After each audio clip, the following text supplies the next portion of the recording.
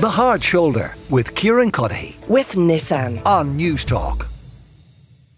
Now, I'm sure you would have seen the figures reported in the front page of some newspapers today that Ireland's carbon emissions did fall last year. They fell by 1.9%, but road transport increases undermined progress to a degree, and it means that the targets for the remaining years out to 2025 and then beyond to 2030 are going to be even harder to reach. Sadhbh O'Neill is with me now. She's a coordinator of Stop Climate Chaos Coalition and a lecturer in climate and energy law in TU Dublin. Sadhbh, you're welcome to the programme as always. Given that figures are down, but maybe not down by as much as we hoped, I'm struggling to decide whether this is kind of good news or bad news.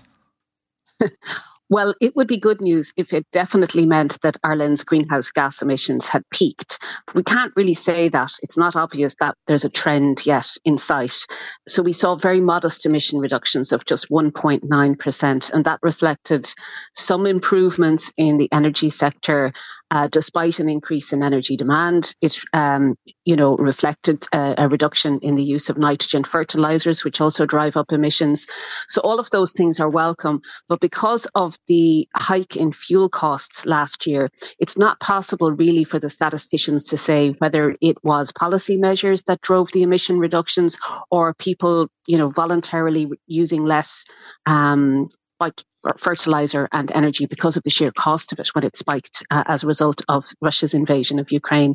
So we really won't know for another couple of years whether this is a long-term trend, whether things are moving in the right direction. But it's obviously much better than an increase in emissions, which is something we've been talking about many times. Okay, so the a little asterisk, if we'll describe it that way, besides kind of, energy use when it comes to homes and fertilizer use. We'll have to wait and see how that pans out over the coming years when prices come back down to more normal levels. We do know, though, that transport, I suppose, undermined some of the progress.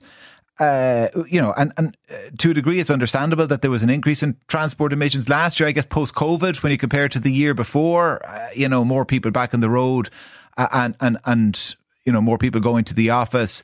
Despite the fact, though, that we know what the explanation is, that doesn't help us in terms of hitting the targets. I mean, how do we turn the ship around on transport?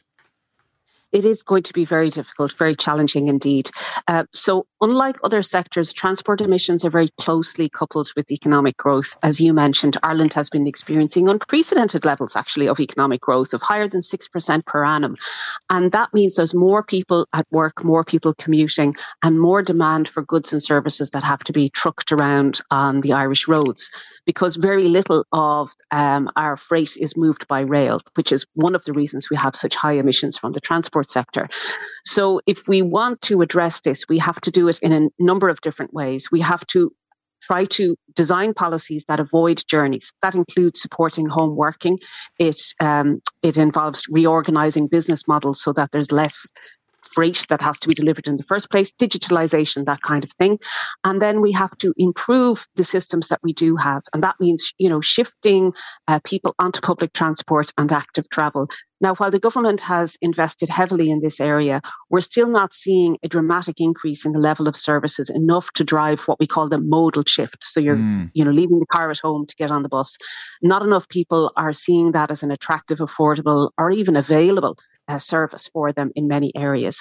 But the other thing we're dealing with is a car culture that's very prominent. And one of the things the RTE debacle has shone a light on is the extent to which the car industry and its advertising penetrates our culture, our TV culture, in very obvious ways that we've just learned to accept. But in fact, for other reasons now, there's a bit of a scandal associated with it.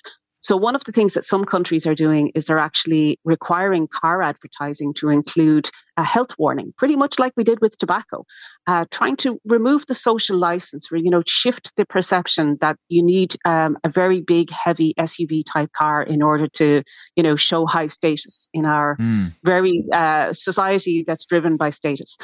So addressing the kind of paradigm shift that we need through regulating marketing, advertising, and also requiring companies to report on all of their emissions. Because when you're a company reporting on sustainability, you can look at your energy use, you can look at, the kind of processes you have, but you also need to look at what we call scope 3 emissions, which are your downstream emissions, the kind of way that your business and its supply chain all together contribute to climate change.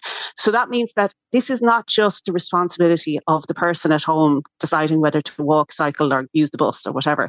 This is a business issue. This is about how we organize our business activities, whether you're in retail or in other types of services or a large company or state bodies as well.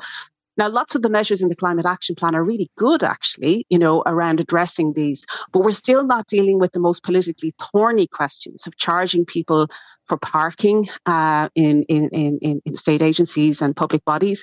We're still not having high enough parking charges to really deter people from driving.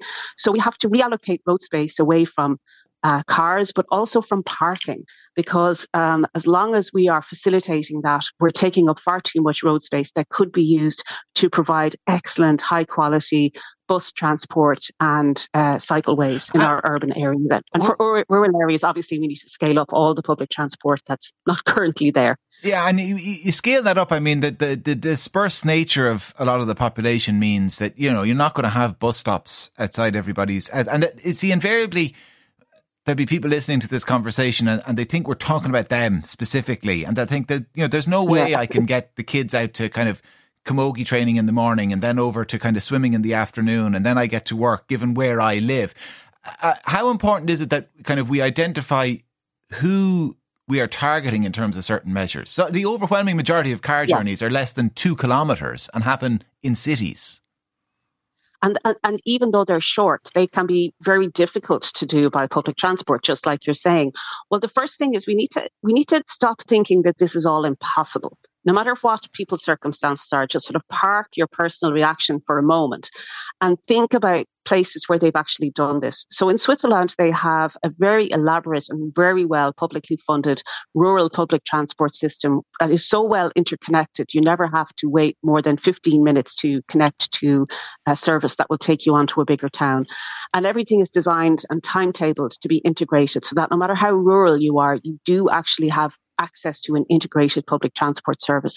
There is no reason why we can't have that in Ireland, notwithstanding our rural dispersed population. It is a question of political choice. We have not invested in it.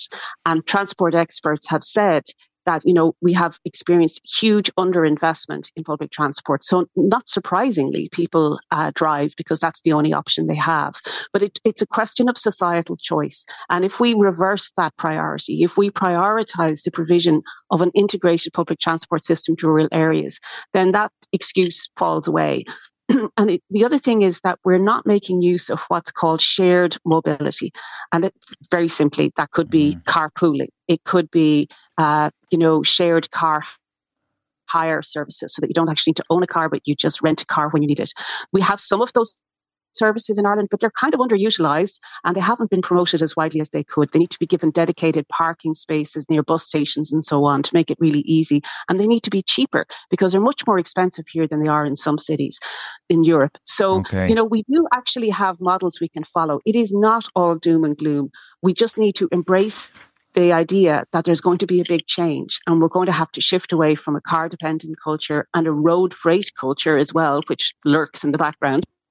Sadhbh O'Neill. And shift to different ways of doing things. Sorry, we actually lost you there for a moment, so I thought you'd stopped, but there was just a little break in the line. But anyway, listen, we thank you for your time. Sadhbh O'Neill, Coordinator of Stop Climate Chaos Coalition and Lecturer in Climate and Energy Law in TU Dublin. One of our listeners, Dave in Galway, says, I'm getting so sick and tired of the repetitive lectures. We are expanding our economy significantly. We're increasing our population by tens of thousands a year. How can we realistically, dramatically reduce emissions at the same time? Answer, we can't and we won't. Just accept some reality, please. Well, Dave, listen, I would be with you halfway. I don't think it is realistic we hit those 2025 or 2030 targets, certainly in the trajectory we are on. But our economy expanded hugely last year and our population expanded hugely and our emissions did actually go down. So there is some scope for improvement. I'm not sure we should completely throw in the towel, but thank you for the text. The Hard Shoulder with Kieran with Nissan. Weekdays from 4 on News Talk.